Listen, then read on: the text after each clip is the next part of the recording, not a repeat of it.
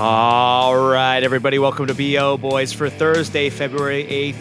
Fuck it, it's a raw feed. We're doing it live. I'm Clayton. Yeah, I'm Pat. Clayton, it is the big game weekend, and we had to bring in the greatest analysis there is. We had to bring in the big hitter. We had to bring in the man who sits at the head of the table when it comes to box office, our tribal chief. Scott Mendelson has joined us. Scott, thanks for joining us on the BO Boys. It's always a pleasure. Happy to be here. I'm going to close this box and hope that nothing weird happens.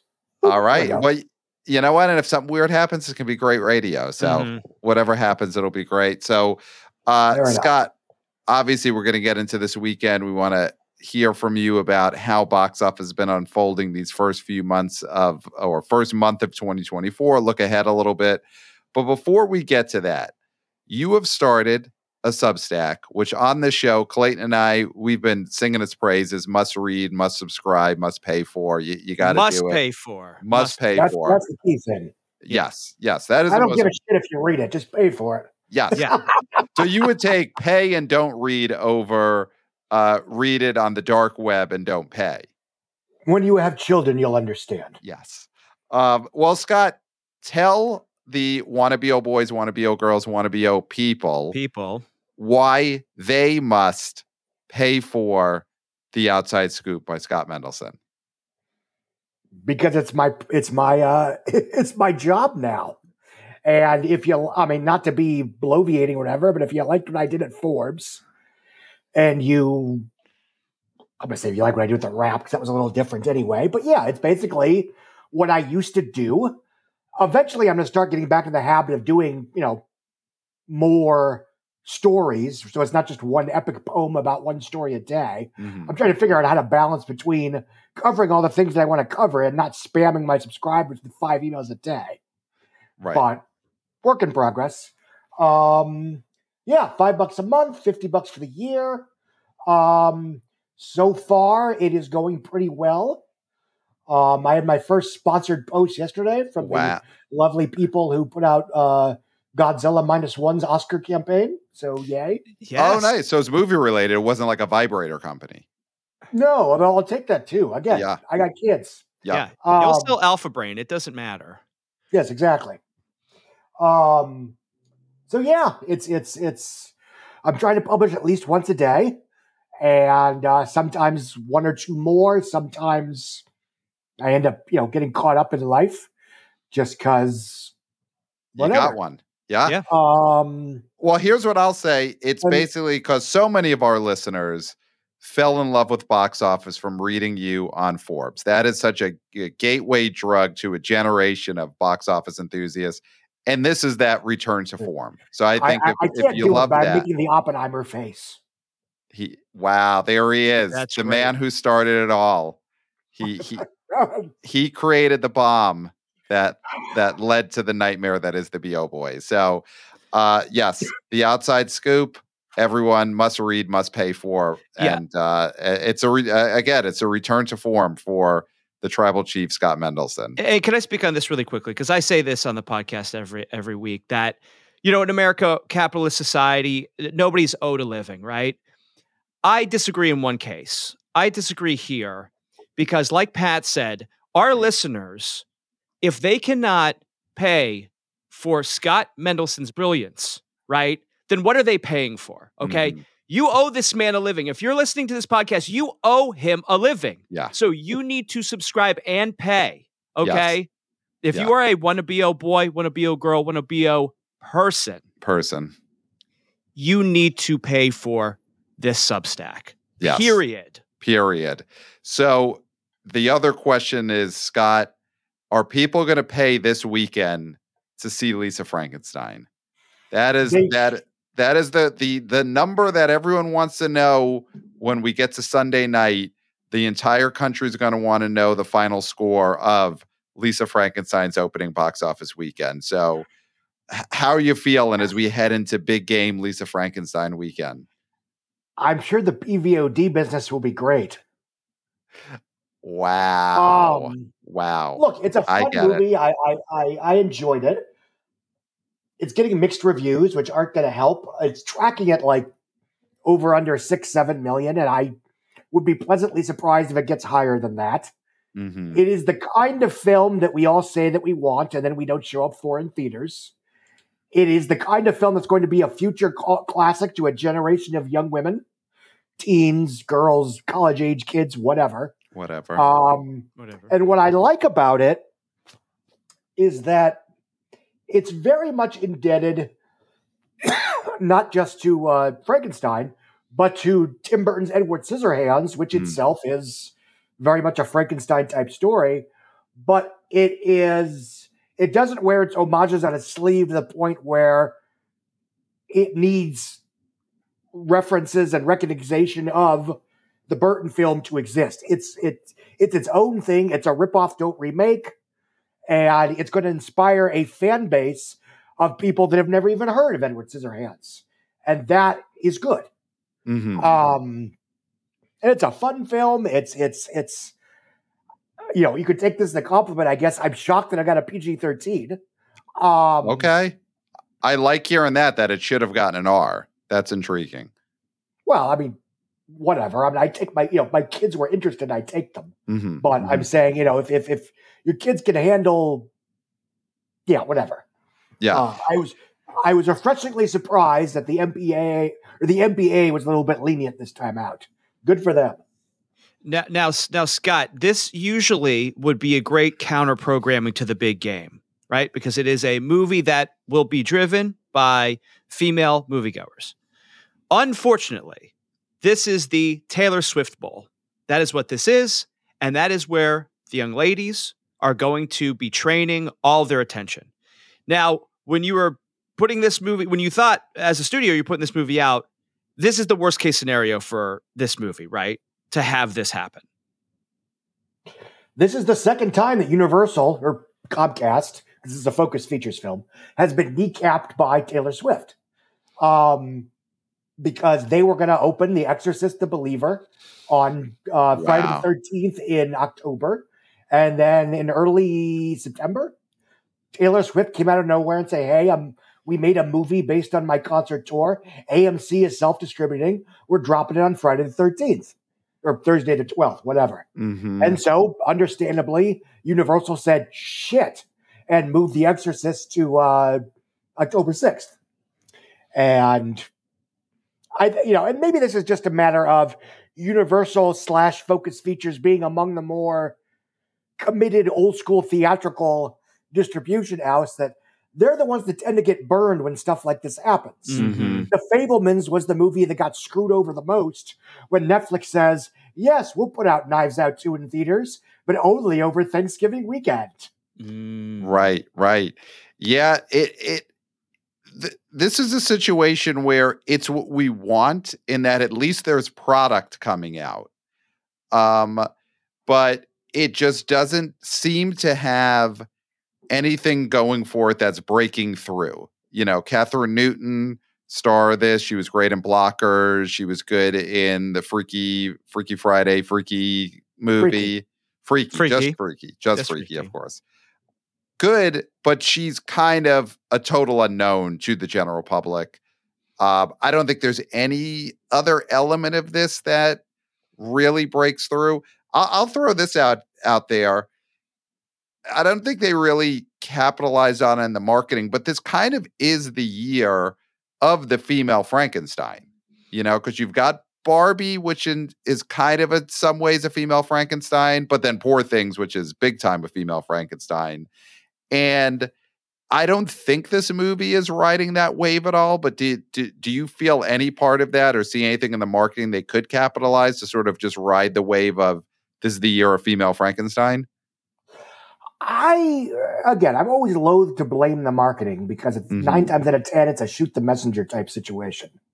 That being said, there hasn't been a ton of conventional publicity, at least to the point that,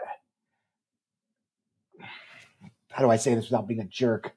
I do believe there is a scenario where a film starring Catherine Newton, directed by Robin Williams' daughter, and written by the woman that penned Jennifer's Body, could have made a little bit of noise this weekend. Mm-hmm. I'm not talking big opening weekend, but I'm talking enough so we're not, explaining why a $6 million opening isn't that bad, really. Right.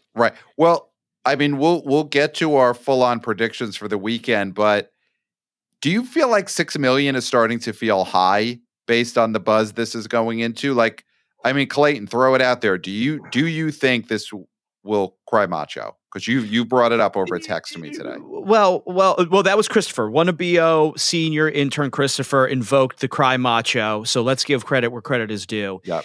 I do think, and cry macho is in 4, like it's 4. So it's not a crazy low number. I mean, you threw out Playmobil, which is just pure lunatic speak. Right. But how about this? Freaky, which came out in October of 2020, obvious handicaps going on. That did 3.5, which was what basically everything was opening to at that time, give or take. Right. I mean, Jennifer's Body in 2009 only opened to 6.8. So, I mean, I think this movie could open lower than that because also at that time you had hot stars. You had a very hot writer. And so I do think that this, we didn't mention Cole Sprouse. Cole Sprouse is the Riverdale gentleman. He is in this film as well. So there is some, I guess, beefcake, if you will. The ladies might like Cole Sprouse. But again, I'm not seeing, like you were saying, any sort of conventional or unconventional promotion for this. I'm not seeing them sitting down and eating hot wings, obviously. I'm not seeing them tasting European snacks on Lad Bible. These things I'm not seeing. So those are the things where you could see the personalities of these people. I'm seeing more stuff about Mr. and Mrs. Smith and Amazon show than I'm seeing about this. So I do think, the promotion here, I like the trailers. I think it looked cute. It makes me want to see. Me and Pat are seeing this movie this weekend. Yep. But again, it's just not penetrating. It's not penetrating in any way. And that's where, you're going to have a problem.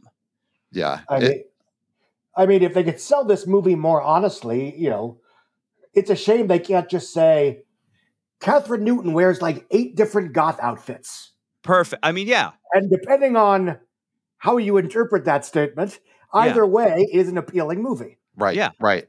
It's a very, I mean, listen, that's a very 1990s way to sell a movie. That young rising starlet will be in various goth outfits. Obviously Winona Ryder made her bones on that kind of movie pitch back in the mid 90s. So yeah, it's going to be a tough weekend. It's really nothing is breaking through the Taylor Swift big game. That's all anyone wants to cover right now. To be fair, while I was more optimistic, even at the beginning of the year, just because I expected a bit more aggressive marketing, but whatever, these things happen. Most of the films that we talk about as being these generational classics, especially, frankly, the ones aimed at women, Heathers, Jennifer's Body, they weren't all huge hits. Right. So, again, I think it will do very well on PVOD in terms of its budget and what it would need to do to make money. Right. It's just not good news for theaters. Right. That's a bigger thing. Yeah, because 13 million, this movie will make 13 million plus over the course of its life several times over. It's just, not that many people are going to be buying Lisa Frankenstein commemorative popcorn buckets this week. Well, here's something else coming out this weekend, or not coming out, but 4 minutes extra of something that's been out. Anyone But You Valentine's Edition. They're adding 4 minutes. Clayton and I have been talking about this the last a couple of weeks. Don't know what's in that 4 minutes. We're theorizing maybe it's hardcore sex. Who knows? We don't know. It might be some actual plot and character development. Wow. Burn. That was a burn. That was a burn. I'm thrilled the movie's doing well. But that movie is the Wish of rom-coms. And by that I mean it has all the stereotypical ingredients that you associate with a super generic rom-com and doesn't cook any of them. Dermot Mulroney is bad. He's never bad. He's good in those VOD action movies he occasionally stars in. But maybe this 4 minutes is 4 minutes of Dermot Mulroney just really, as the kids say, cooking up there. Cooking and eating up there. So who knows? That's. Do you think this 4 minutes holds enough intrigue that Anyone But You gets another bump this weekend, or is it going to be in the Taylor big game? I think it's going to be Taylor, but they're also aiming for the actual Valentine's Day week, which is, what's that, Wednesday or something? Yep. This So, feels yeah, this is like a big Tuesday play. I think Tuesday then could be where Anyone But You, skyrockets up a couple of spots in the top 10. Yeah, and it's what, an extra $50? I don't know. Right. But it's but I think it's as happy as I am for this film's success on principle, this only happens because it's December. I've seen a lot of people saying, "Oh, they should have held it till Valentine's Day." Yeah, if it opened on Valentine's Day, it would have done 2.5 times its 4-day weekend and been. Yeah. I mean, I do think that the sleepiness of the box office really helped this thing. And listen, I liked it enough. I also agree that it was no great shakes. It didn't really blow me away. And there were things that I was missing. I thought the characters were inconsistent in a lot of the, from scene to scene. But there is something positive about a movie of this quality doing what it's doing just because it is what it is and it has who it has in it, right? So Sydney Sweeney making this sort of movie a hit is positive for the future, because what if she's in a great movie? That is then going to be huge. Well, I'll let you know on Monday after about 1 p.m. Oh, so we're talking MW. We won't say the full title, but okay. So Scott Mendelson. Wow. Yeah, I mean, it's going to be so interesting to, let's talk about Madam Web a little bit and Sydney Sweeney. After this Anyone But You performance, does Sydney Sweeney feel like, listen, not a full-on butts in the seats, she's a sure thing movie star, but she seems like she's on that path coming off a movie like this? Do you think she means anything to Madam Web? I think she's a mild added value element if everything else was in place. And frankly, that entire cast is stacked. The only reason the film isn't, well, there's a lot of reasons the film isn't tracking better. Glass Cliff, they waited to diversify until the comic book superhero movie genre basically imploded. It's this weird, disconnected. Technically, it's a Spider-Man prequel, but not really. And really, it looks more like the Butterfly Effect, and that's fine. I like the Butterfly Effect. But it's got this ridiculous cast. And again, not having seen the movie, I'm sort of very confused why there wasn't at least a second trailer that offered more conventional superhero tropes in it. Yeah, that trailer was very difficult to understand, and they never did release something that would clarify it, or at least choose a lane that we could all sort of follow. Like one character that we could follow as to what is this movie possibly about? Because you have a character that is dressed like Spider-Man in black, but he's not Venom, and he's doing Spider-Man stuff, but you never explain that he is not Spider-Man. And I think, is that to fool people into thinking Spider-Man's in this movie? I don't know. It's just needlessly confusing. Yeah, there are 3 different times in the trailer. A trailer is less than 2 minutes, where a character says, I don't understand that. Some version of a character in the trailer voicing the complexity and the fact that they can't understand what the movie is about. That is not great marketing. I know you don't want to blame the marketing, but well, generally no. This is, it's one of the worst trailers I've ever seen for a mainstream release. Yeah. In terms of construction and editing and simple narrative coherency. Yeah. Yeah. And we'll find out soon enough what it does or doesn't have up its sleeve. I do think it's a huge sea change that we're talking about Sydney Sweeney, who just scored in a $25 million R-rated romantic comedy. And we're talking about, we hope the big role she has in a Marvel superhero film doesn't hurt her career too much. Yeah. Yeah. I mean, there's a good chance. Let's throw it on the line now. Do you think Madam Web domestically, when all said and done, makes more than Anyone But You? I mean, Anyone But You is what? It's 70 something good. Now. Could have hit 80. If it's surprisingly good, sure. Otherwise, no. Wow. Yeah. That is a sea change. Who would have thought that when those two movies were greenlit? Was there anyone who thought that Madam Web would make less than Anyone But You? Who would have thought that Wonka would make, Five Nights at Freddy's would make more domestically than the Marvels? Yeah. Yeah. What and I know you mentioned Wonka. We are going to do an episode where we divvy up the millions, one of our signature segments that we do here. But I just don't think we're giving enough credit and talking about Wonka enough, going over $200 million domestic. I mean, what would you point to here? Is it a combination of factors? Is it Chalamet plus a kids movie plus this great director? Would you say that is the formula? Or how much would you give Chalamet? How much credit do you give his stardom, which is only going to get bigger after Dune 2? Big added value element. And I think it's funny because, I've been dissing the film's prospects since it was greenlit in late 2016. Mm-hmm. But back in 2016, I think it would have flopped. Because for one thing, nobody knew, Shyamalan was a non-entity back then. I do think there is credit due to him as a butts and seats draw, as a marquee character that suits his persona in a skewed way. I mean, and I say, this is not derogatory, he is a twink. And they cast him as a wilf. And that is as good a reason as any for people to show up. It's an original musical. And again, everyone likes to pretend that nobody likes musicals, which is bullshit. If you make one that works to audiences, they will show up almost every time. And the novel, the source material was popular enough. And the film was cheap enough. It was only $125 to where it didn't have to break records to break even. But more importantly, because it was not an insanely expensive movie, it had room to breathe. It wasn't nonstop spectacle all the time.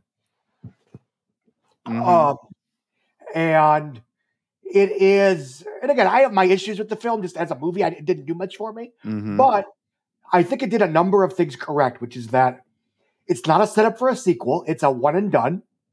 I mean, could there be a sequel? Sure. Right. But it didn't end on a giant cliffhanger with a bunch of Easter eggs. Right. They don't make Wonka into a superhero or a chosen one. He's just a guy trying to make a living making chocolates. Right. And yes, it is a prequel origin story, blah, blah, blah. But it doesn't wait to the last 5 minutes to show Willy Wonka is the Willy Wonka. In the first scene in the movie, he's Willy Wonka in the costume that you expect him to be in, singing about chocolate. Yes. There's a version of this movie where he doesn't even make chocolate until the last 5 minutes of the movie. Absolutely. Yeah. And the fact that they did not go that route shows that they're learning. Yes. Where it's like for 2 hours, they're teasing chocolate. He almost buys a chocolate bar at some point. Christ. Yeah. No, there is a version of that. So they made the right movie. Back to Chalamet and back to Sydney Sweeney and back to possible butts in the seat star power that's being developed now. We had the great Kirk Minahan of the Kirk Minahan Show on, and we were talking about stars that could play lawyers and make money at the box office playing a lawyer. Because, the 90s, that was the test of stardom. Could you play a lawyer in a movie that maybe had one punch in the whole movie, and that movie made, $80 to $120 million domestic? So Chalamet, Sydney Sweeney, Austin Butler, I'll throw in Tom Holland, and I'll throw in Glenn Powell. Do you see stars in that group? Who do you get into a lawyer suit and they could make a movie that gets you 75 million plus domestically? I'm going to throw, and you can throw in anybody you think. And I also am going to say Zendaya. Zendaya. Okay. Wait. So Scott, could you repeat that there? I think all of them, but they have to be more or less in the same movie. Okay. Interesting. Okay. So you're like, it has to be a stacked cast. Yes. Well, is there a version of, two of them? Again, whether it's you team up Sydney Sweeney with Chalamet and they're in a, John Grisham or modern John Grisham adaptation. Well, what about like a Legal Eagles remake or something where you would Right. have that's sort of like a go-to example of the kind of movies we used to make. But here's the funny thing. It's not very good. I recently rewatched it. And it wasn't that big of a hit even 40 years ago. No, it wasn't. Yeah. But no, I absolutely get what you're talking about. And I do think that combination would be winning because Chalamet as this, I mispronounced his name, I apologize. He has a quirky persona. He's not like a gruff, conventional, very serious leading man. So watching him try to seduce Sydney Sweeney would be entertaining. Right.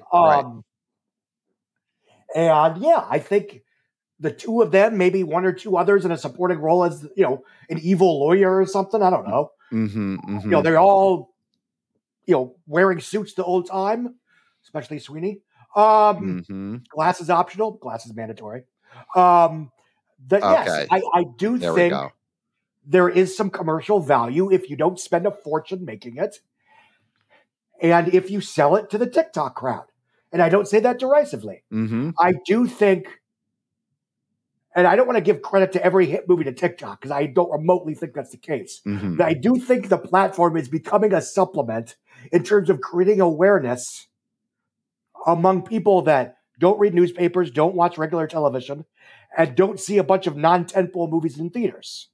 Because you take those away, where do you see trailers? Where do you see TV spots? Where do you see posters? And that's a problem that non-tentpole movies have had theatrically for the last 6 or 7 or 8 years. Right. Yeah, and Chalamet gets there. He gets himself on TikTok. Sydney Sweeney gets herself on TikTok.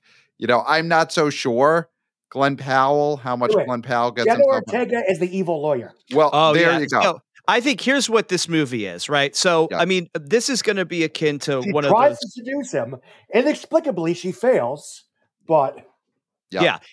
This has to be a sort of Brat Pack type movie, right? Yes. Where these are all young hotshot lawyers.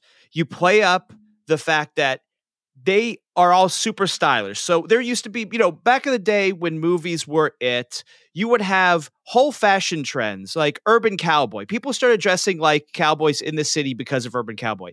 You have to do this as lawyer chic. These characters are stylish lawyers. They all have their different styles. You can tell their character from their style, and kids start dressing like lawyers. This movie would be huge if you get Zendaya, if you get Jenna Ortega, if you get Austin Butler, if you get Timothy Chalamet, if you get Sydney Sweeney. I mean, what's the budget on this movie because of that cast? But still, I think there's a version where there's like 3 of them in the same movie. But yeah, so pick them out of a hat. But I mean, that is, I think, something that becomes beyond just a movie. 3.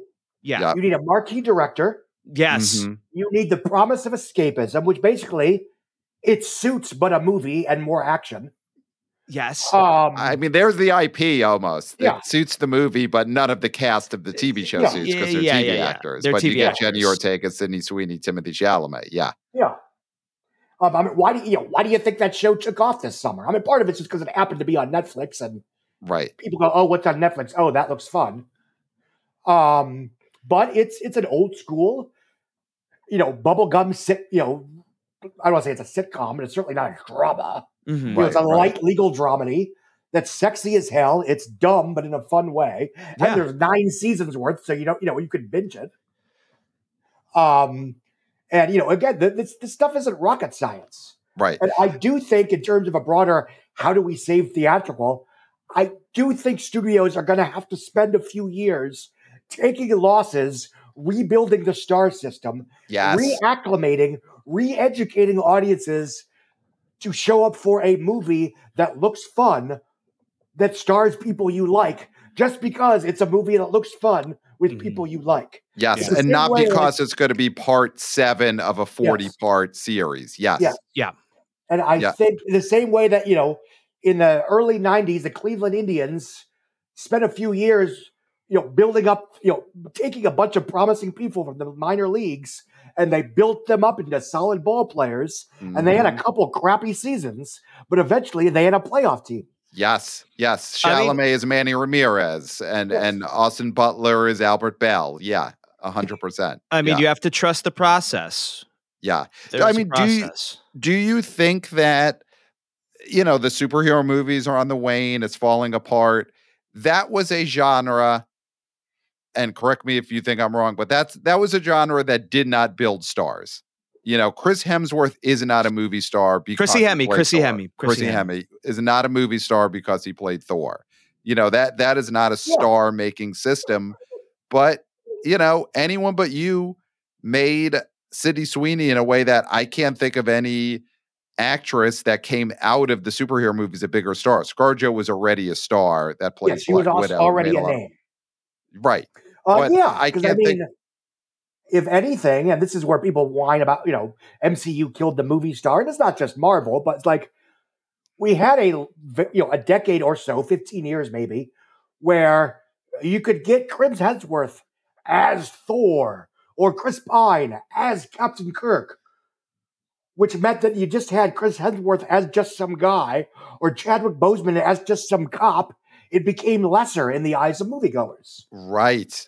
They were just like, this is just them killing time before they play the one character I care about. Yes. And I think that's why the Superman actors have always had a lot of trouble playing anything after Superman, because how do you beat Superman? Superman is strong. He flies. He can see through things. He's the buffest guy and the most handsome guy on the planet. Right. How do you play anything less than that? Right. Such as playing Argyle. Yeah. Well, I mean, that's, it's another classic. He's not actually a star. I mean, before Superman, he was making direct-to-DVD Bruce Willis action movies. After Justice League, he was making direct-to-DVD serial killer movies with Brent Kingsley. Mm-hmm. The Witcher saved his ass. Mm-hmm. And of course, and again, I don't want to assign motivation or armchair psychoanalyze or anything, but he apparently somehow convinced himself that he could walk away from The Witcher. Mm. Yeah. Well, I mean, The Rock might have mesmerized him a little bit there. That's how many franchises can The Rock destroy? The Fast Saga, DC Films, WWE. Right here. Yes. This is something that let's just jump into it because we were talking about this. I am now of the thought, and I have been of this thought since the beginning, and Pat can attest to this. Yeah. That I was always team Vin Diesel in this because Vin Diesel does have his quirks, and yes, he is a diva, but he truly cared about this franchise and helped build this franchise, and he loves La Familia. And The Rock came in and did his diva behavior and was cancerous to these people and this franchise. And I'm saying Vin Diesel needs to be vindicated here because he is the one throughout all of vindicated, this. Yeah. Yes. Throughout this whole saga, and it is a saga, he has been the one trying to hold it together. And yeah, he had the spat with Rock. You have to bite back. You have to bark back. If you're a big dog, you bark back. But Vin Diesel was being maligned unfairly for just caring about something that he helped build and that he truly loves. Yeah. So, I mean, just talking about Dwayne The Rock Johnson here, Black Adam was a debacle and it was a bomb. And I said that on this very show for weeks and weeks and weeks. Everyone knows that. And he, I think, took a hit in his persona from that big power play that he tried to pull at DC. And there's a lot of fans of the pro wrestling genre that are feeling that same way about him now. He's doing a similar thing. I mean, Scott Mendelson, do you think that Dwayne The Rock Johnson is taking a hit to the point where is this post Governor Arnold Schwarzenegger in terms of he's starting to get looked at as a joke when it comes to a movie actor? And can he get that back? Because I mean, right now he's in a bad publicity cycle if you follow these things. Because I mean, frankly, and to be fair, he was doing fine up until COVID. So, we all had adverse reactions. But I think, it's not really my place to give him advice. He's got more money than God. No, go for it. Scott Mendelson gives advice to Dwayne The Rock Johnson. Movies where other people around him make him look good. Where it's not just him coming onto the scene and saying, I'm the biggest, baddest motherfucker in the universe. And that's the pitch. That's what I love about the Jumanji franchise. He plays an underdog in those films. He plays a comic riff on his persona, and everyone around him is also allowed to be wonderful. Mm-hmm. Mm-hmm. Yeah, I mean, I think for Clayton and I, those are just our, we're not critics, but those are our favorite of his films. I think his first Jumanji movie might be his quote unquote best movie. And I think the trouble that he's in right now is I don't think he's cool anymore. And I think he's sort of losing that, well, we all love this guy. He should run for president. I think that is, and you know what? When you get to the point when people say you should run for president, you should take stock of yourself in general. And I don't think he did that. I think he went the other way. There were always signs of that because, he tried to sell the idea that Baywatch was for the fans. Mm-hmm. I saw that at a fan screening. They laughed 10% more than I did. Mm-hmm. Mm-hmm. And that was a classic example of a film that, like, I'm going to come in and be the biggest, baddest, motherfucker on the planet, and I'm going to be so funny and nobody cared. No one because cared. It was done in a way that made everyone else around him smaller. Yeah. It's good. It's going to be an interesting thing to see. Obviously, he's got streaming to sort of protect himself. His next thing is assuming the studios want to work with him. Assuming studios, yeah. Is that we're not the Streamo boys, but is that sort of a genre that these streaming companies are going to get out of? Paying $200 million. Yes. Okay. Talk on that, Scott. Do you think those days are over? I think Rebel Moon is the last one. Wow. For Netflix. And that's not because, it's terrible or whatever. I mean, it wasn't very good, but ironically, I think, as loath as I am to defend Zack Snyder because I know he hates me, when you compare Army of the Dead and Rebel Moon, to me, that's an example of this is a streaming film, but it was not run through the streaming meat grinder. But Rebel Moon feels like a streaming movie. Okay. But it costs as much as a movie that would have opened in the middle of July cost. Yeah. But I mean, it's they're realizing that there's no value in this stuff. And I've been saying that for 4 years. When you have a film like The Gray Man that costs $200 million that no one particularly loves, that is not going to spawn a giant franchise, and it only gets 27% more viewership over the first month than Purple Hearts, a movie that cost $3 million. Mm-hmm. Yeah. If you're not bringing in box office, it really does become, what is the point of spending that much on a streaming only movie? And if that starts to be the case and streaming companies are not making that type of movie, and the studios who release things theatrical look at Black Adam and they look at The Rock's sort of waning popularity, then it does become, what is The Rock's movie career? Well, I think he certainly has more than enough money to do a few projects where he's not the only reason it exists. Mm-hmm. I mean, the cliche to say, beg Tarantino for a supporting role or whatever. But, that you do that route. You make movies where you being in them is interesting because you're working with directors who are not going to let you push them around. Right. Yeah, The Rock started out that way, obviously. I mean, he did a few interesting roles here and there, and then he got scared when they bombed. And so then he's just been middle of the road, and then franchise Viagra, quote unquote. And so was that ever true? I mean, G.I. Joe, Rise of Cobra, or Retaliation was basically the end of that franchise. It made less domestic than Rise of Cobra did. Yeah. It made more overseas, but that was mostly because of 3D. And I think you can look at the Fast and Furious franchise, starting with 5, bringing in an excellent director, and really being the reason that was a revitalized franchise. Justin Lin directed 3, 4, and 5, and then 6.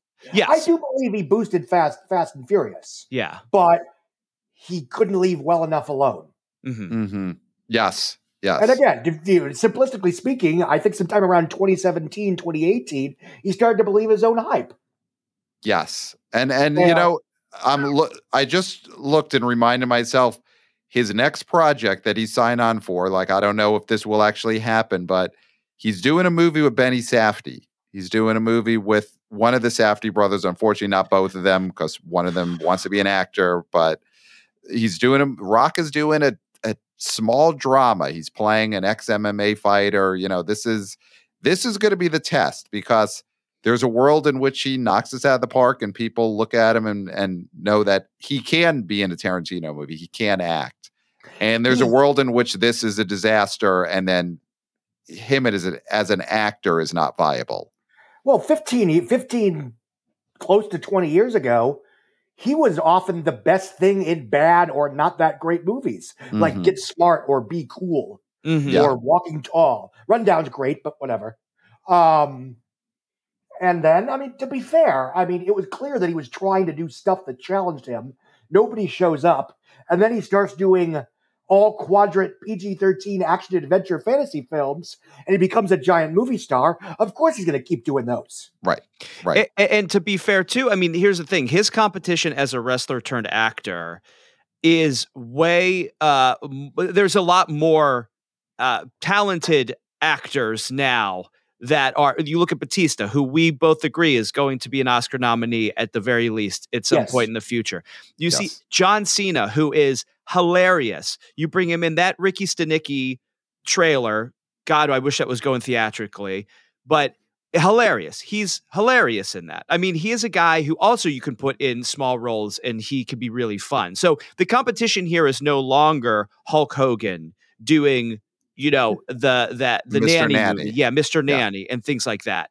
So the game has been elevated and he needs to rise to that occasion. Yeah, we're going to see.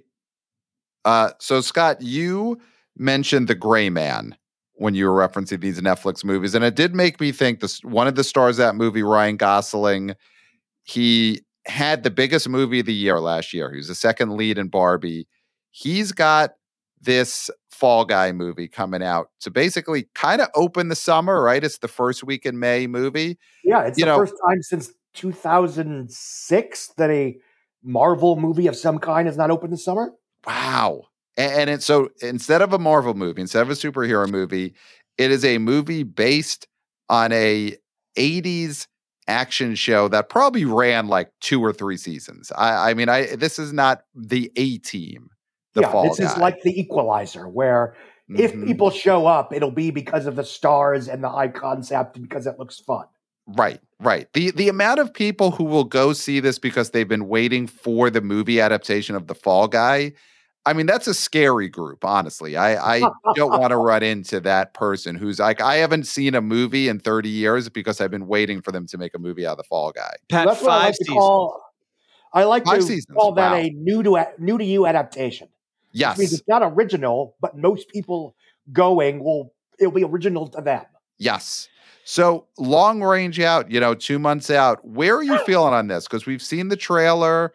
It's directed by the director of the Deadpool movies. It's sort of got some of that Deadpool humor in the trailer, though I don't know if it's going to truly feel full on Deadpool, fourth wall breaking. Universal that kind of thing. Clearly believes in it because they're debuting it at South by Southwest. They're showing it at CinemaCon. They're apparently hiring David Leitch to direct Jurassic World 4. You don't do that if if you don't like the movie he just made for you. I think the first trailer is terrible. I think the CinemaCon sizzle reel was pretty good, but for whatever weird reason, the trailer they cut was weirdly confusing and so tonally confusing. awkward, and using a 50-year-old Bon Jovi song that barely has anything to do with the movie you're selling. Right. It's again, if you want to appeal to the kids, use a song that's from this millennium. Right. Yeah, Ryan Gosling's just coming off the biggest movie of the year, where the music in the movie is Dua Lipa and Billie Eilish and, artists that matter to younger people. This is, to me, a big test for Ryan Gosling because he's been a famous person for a long time. He's been a great actor for a long time. He's been an internet favorite for a long time. But other than La La Land until Barbie, he wasn't the lead in a hit. And to be fair, spending $160 million on Blade Runner 2049 was a world-class stupid idea, and I said that way before the movie came out. But a 2.5-hour R-rated action-light sci-fi film with just Harrison Ford and just Ryan Gosling, opening to $33 million. Not bad. Mm-hmm. Right. Yeah, people definitely like him. Yeah, they showed up. It just cost way too much.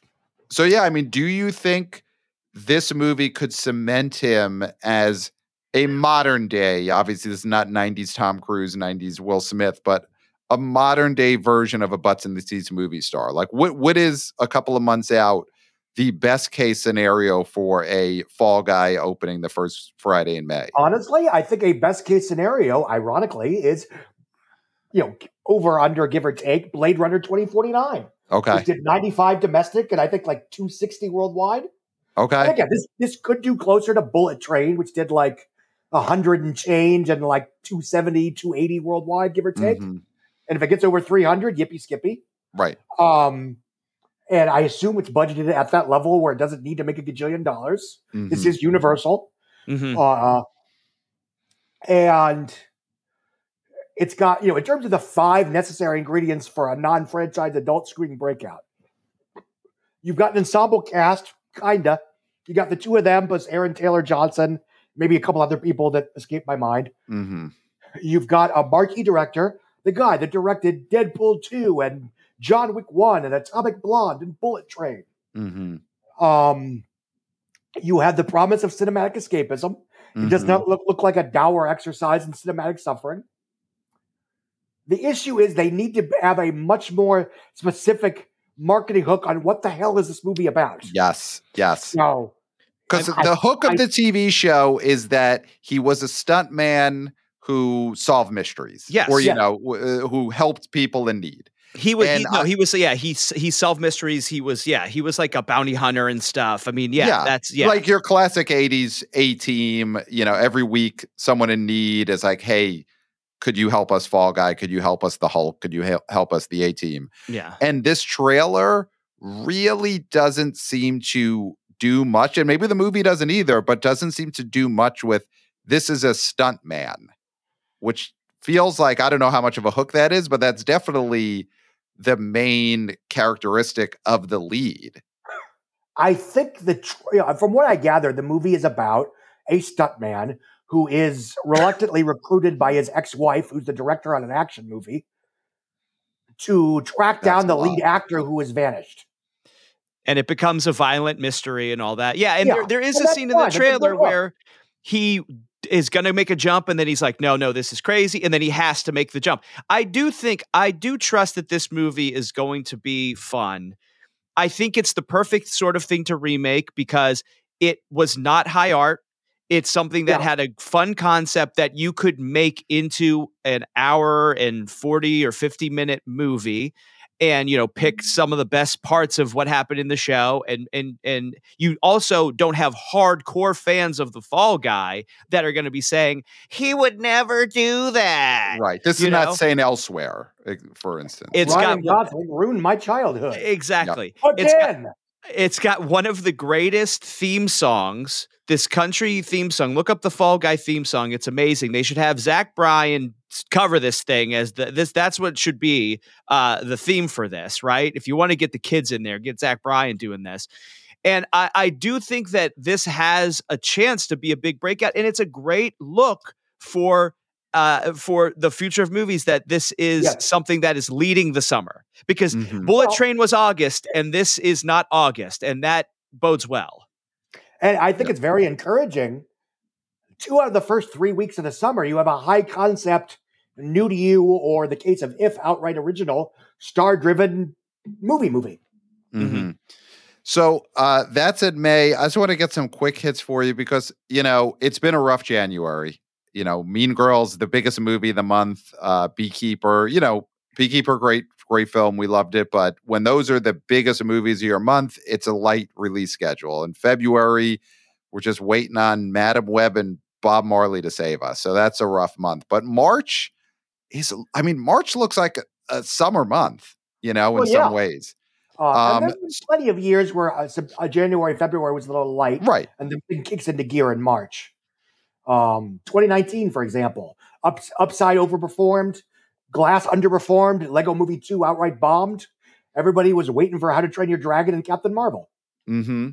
Right. So, I mean, it's traditionally, it has been that, January, you go see the Oscar movies that you haven't seen. And that's what's missing is we don't have the Oscar season anymore. Right. Poor Things is not, La La banking. Land. Exactly. Yes. So right now, Barbie and Oppenheimer were the only hits, and they came out in July, and none of the other Best Picture noms really mean anything at the box office. But looking ahead to March, March kind of looks like a bigger summer month than June, for instance, coming up. This is a really bad summer. It is a really bad way about it. You look at it month by month, and yeah, not only is it a light schedule with maybe one tentpole a week, but in many weeks that tentpole is a coin toss. Yeah, I mean, looking ahead to June, since you bring it up, Inside Out 2 is the only movie currently on that release schedule, other than I'm going to throw this out there, Colleen Hoover's It Ends With Us. I think that's going to be a surprise giant hit this year. But that's not going to replace a big tentpole. It's not going to replace the big tentpole. It's a Sound of Freedom situation. Yes. But Inside Out 2 is the only thing that could make worldwide $500 million coming out in June. There's nothing else. Maybe Bad Boys 4, but that's what are you hearing on that? I've heard nothing other than it exists, and they were going to open it earlier this year, but they moved it to the summer because it's a summer movie. Wait, so it exists. It is shot. Yes. Okay. Because I do see, I'm looking at using the numbers right now as the release schedule, and it does have Untitled Bad Boys movie for June 14th. So, and it's coming out the same weekend as Inside Out 2, which is madness considering nothing else comes out.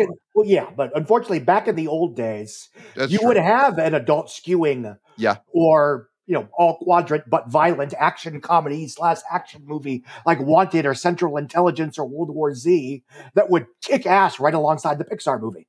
Right. That's true. I mean, go for it, Clayton. I know you've got some reservations. I think this thing is going to bomb. Bad Boys 4. I think Will Smith, the loss of star power. I don't think I've ever seen that in my lifetime of somebody just losing all respect and all love so quickly and in such an insane way. I will not see this movie. I know there's a lot of people who have no interest in seeing this movie. Would you release this in a theater? I mean, I feel like you dump this somewhere. I just cannot imagine that people are going to rush out and see a Bad Boys 4 with Will Smith starring in this. I just don't see it. I don't see it. I mean, if that's the case, man, then June is going to be in rough shape because they kind of need this to be a hit. Well, I mean, I assume they ran the numbers before they greenlit the thing. Mm-hmm. It was barely in pre-production, before the slap. Right. So, I mean, I'm of the opinion that most people won't care. It might not make them more want to see the film, but it's not going to make them if it looks good, if the reviews are good, if it's something that absent that controversy, I would be interested in, then they will still show up. I think there's plenty of post-slap things, and we're not going to get into it because we're not a muckraking show. We talk about box office, but I will say that there's a lot more that has come out after the controversy that could dim someone's stardom. And so I just think this thing is going to absolutely tank. Now, Pat, can I mention another movie that I think possibly, and a big star just mentioned, maybe is not coming out or is never going to get off the ground, is this Thunderbolts movie. Florence Pugh saying this movie might not even happen. You have Stephen Yeun escaping the clutches of Marvel. Good for him. Great man. You have Ayo Edebiri, who also stepped away from Thunderbolts due to scheduling. They are hemorrhaging talent. Florence Pugh probably trying to escape, probably contracted. And so she does not want this movie to happen. I'm not going to speak for her, but I am speaking for her. There's no benefit for her for this movie to happen unless she doesn't get paid, unless it happens. Now, if she's getting paid, even if it doesn't happen, this movie should not happen. Because, right? Do you think this movie comes out Oh, 50-50 at this point. Okay. Wow. And I think safe in the knowledge that it might not come out or it might at least get delayed again. As soon as I heard that Jurassic World 4 was A, happening, and B, opening July 2nd, my first thought was, and I read about this yesterday, Superman Legacy needs to get the fuck away from it. Yes. You know, it's opening 10 days later. No, run. Open before, open after. I don't care, but give yourself some space. Even if it's just opening on the July 18th slot that Warner Brothers and Chris Nolan loves. Right. Well, so I mean, tell us why you think that. Why do you think Dinosaur is more powerful than Superman? Because it is the most consistent tentpole franchise in the modern era. The 3 Jurassic movies, the world movies, have averaged $1.3 billion worldwide over 3 movies. Wow. On an average budget of, 150 plus 170 plus 180, an average of 160, give or take. Right. These are the biggest bargains in Hollywood. And it's one of those franchises that the internet swears everybody hates them, but in the real world, they like them. Mm-hmm. Yeah. They've all been pretty leggy after massive opening weekends with decent word of mouth. And even if people really didn't like Dominion because it had too many locusts and too much nostalgia, oh no, it only does $750 on a $150 budget. Mm-hmm. What will we do? Right. But think about childhood kids. What is a consistent thing that they like that has really not changed for a long time? Superheroes' fortunes have gone eaten by dinosaurs. Yes. Superheroes have gone up and down through all of our lifetimes with kids liking them, not liking them, thinking they're lame, whatever. Dinosaurs have consistently always been cool and interesting to kids. And I think that is something that is not being talked about, is that, like you said, their consistency. Yeah, you just talked about it very eloquently. And that's why this is the kind of stuff you get on the Substack. And that's why you got to pay for it. Yeah, you got to pay for it. For years, I've been saying this, just because, and other people too. It's like, what's weird is because very few, if really no franchises have ever really made a serious effort to jump on the dinosaur bandwagon, it really is the only game in town. It provides IMAX-friendly, colorful, OP blockbuster spectacle filled with blue-collar protagonists. Nobody's a superhero. Nobody's a chosen one. Nobody's a one-man army. They're scientists, soldiers, paleontologists, business tycoons turned activists, etc., who are ordinary people in extraordinary circumstances. And people get eaten by dinosaurs. Yeah. And the leads are refillable. Yes. And yes, I do think that Chris Pratt was a bigger deal in why Jurassic World and the sequels took off. Again, don't listen to the internet. Your kids think Chris Pratt is nifty. Mm-hmm. So they do have to find somebody that's going to fill that void. Yeah. Glenn Powell. Let's see how Twisters does. I don't know about a lead role, but you absolutely need to get on the phone with Jack Black and give him a major supporting role in this movie. Oh, yes. Yeah. I do wonder, though, will he want to work with dinosaurs after whatever his experience was working with King Kong? That is fair. But then he did go, he was welcomed back into the jungle in the Jumanji movie. So I think that's a great one. I mean, listen, Jack Black, just one of the most unsung, sure thing kid stars that we have. Mm-hmm. Yes. I mean, he is kids film. He is an asses and seats movie star. Yes. Kung Fu Panda 4 coming out. That's what. Yeah, it's gonna be huge, and that's why. Yeah, because that's a marquee character played by an actor that kids like. Mm-hmm. Scott, how big could Dune 2 be? I mean, it could be huge. Here's my thing. Okay. I genuinely believe that Dune, the first Dune, made about as much in 2021 as it otherwise would have made in non-COVID times without HBO Max and all that silliness. Okay. At the end of the day, Godzilla v. Kong made $470 million, despite being on HBO Max.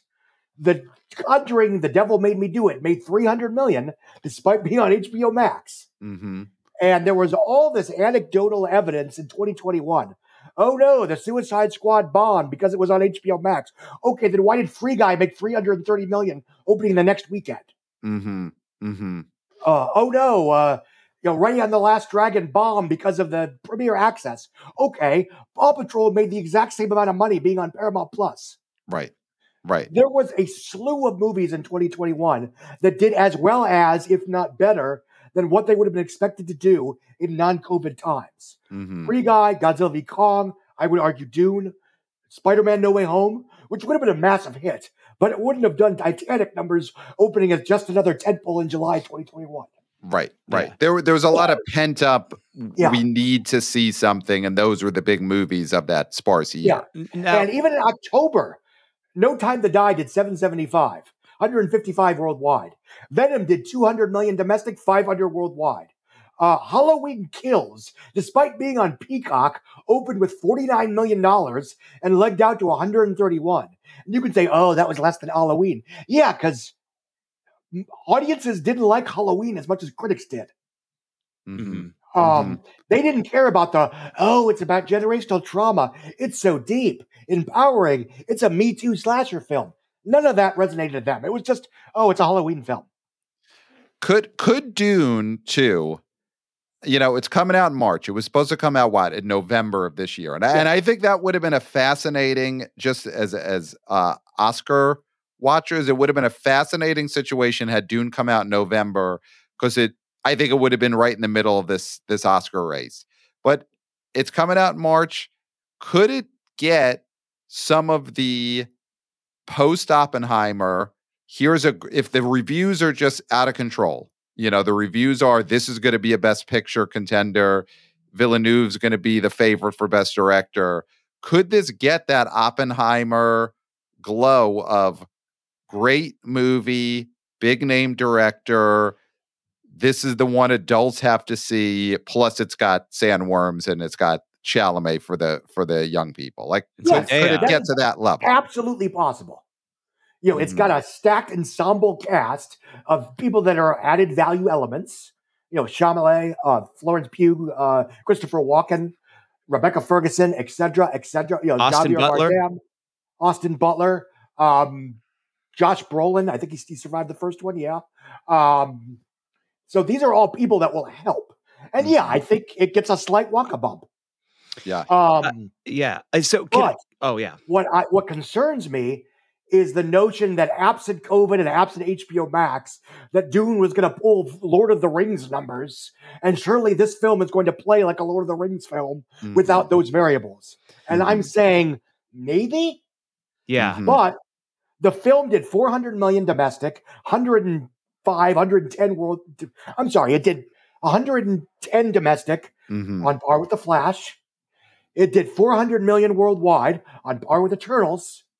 And the question is, how much of a bump is it going to get from being the part 2 to a well-liked part 1? Because generally speaking, they do get a bump. Deathly Hallows, Endgame, Hunger Game, or Twilight Breaking Dawn part 2, etc., etc. And so, I mean, if you say, it lost 30% because of HBO Max, okay, awesome. Then you say, it's going to get another 30% because it's a breakout sequel to a part 1 that people liked. Okay, fine, awesome. That still gets you under 700 million worldwide. And that might be best case scenario. And that's great. Right. They would be thrilled if this does Wonka money. Yeah. But the idea that $1 billion worldwide has become sort of a generic catch-all for this film is going to do well, that is stupid. And that's especially an ongoing now. problem. Yes. Yeah. I mean, without China the way it was, 5-10 years ago, the $1 billion thing has to be retired as a barometer. Yeah. Now, can I give you my pitch for why I think this is going to be massive? Okay. Sure. And I think, and you invoke Titanic. Obviously, we're not talking Titanic in the way of box office, but we're talking about this trailer for Dune 2 that I've been seeing really keys in on Zendaya and Timothée Chalamet in a romance. These are two big stars. I mean, Chalamet is in a real life romance right now. Zendaya is also, I believe, in a real life romance with an actor, Spider-Man. I think that's still going on. I believe it is, right?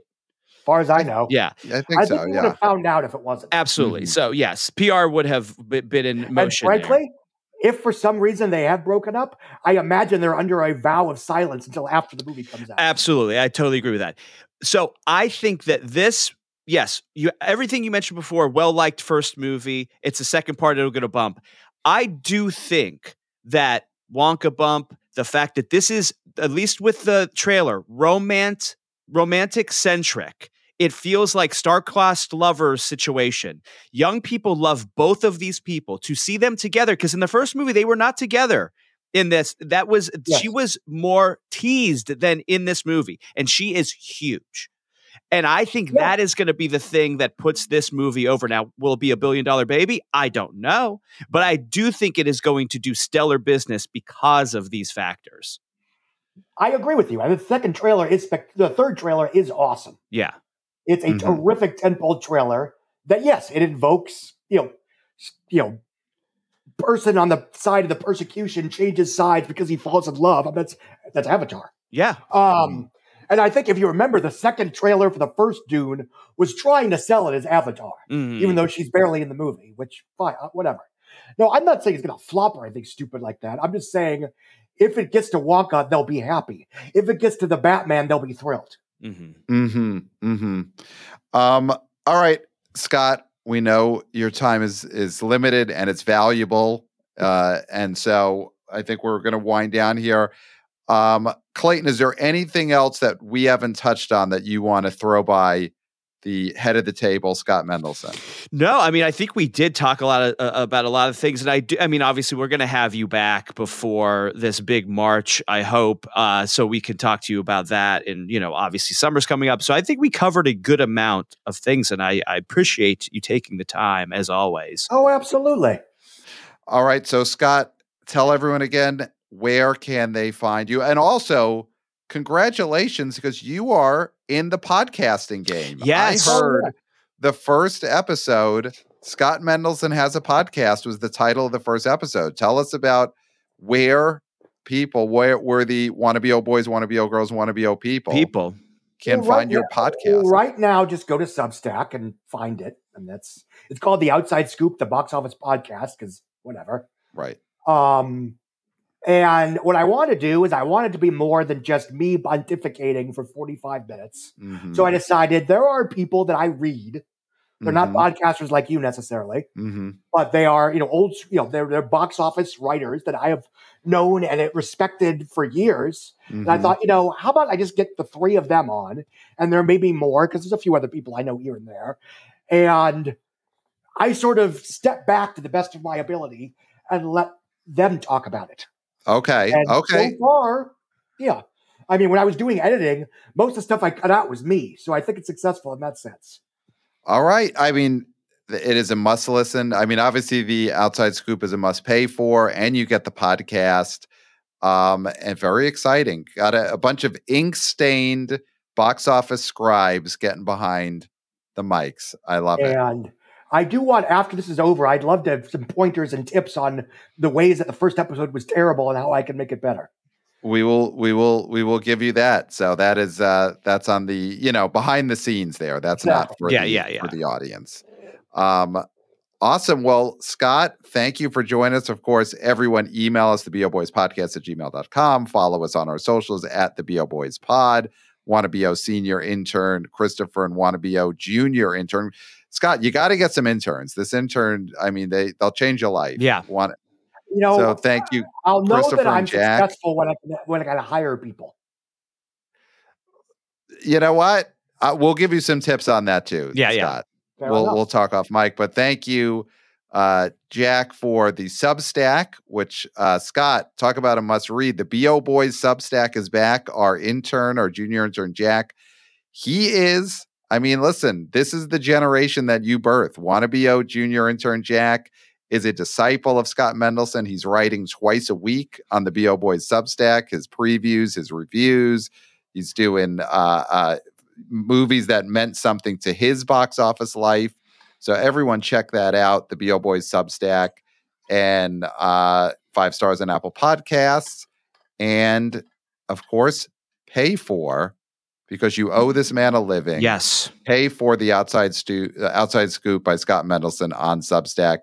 And Clayton, I think that's it. I think we've done it. I can't think of anything else left to say.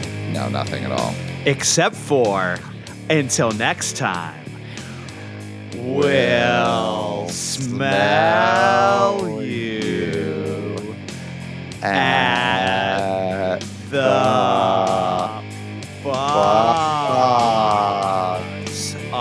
Oh.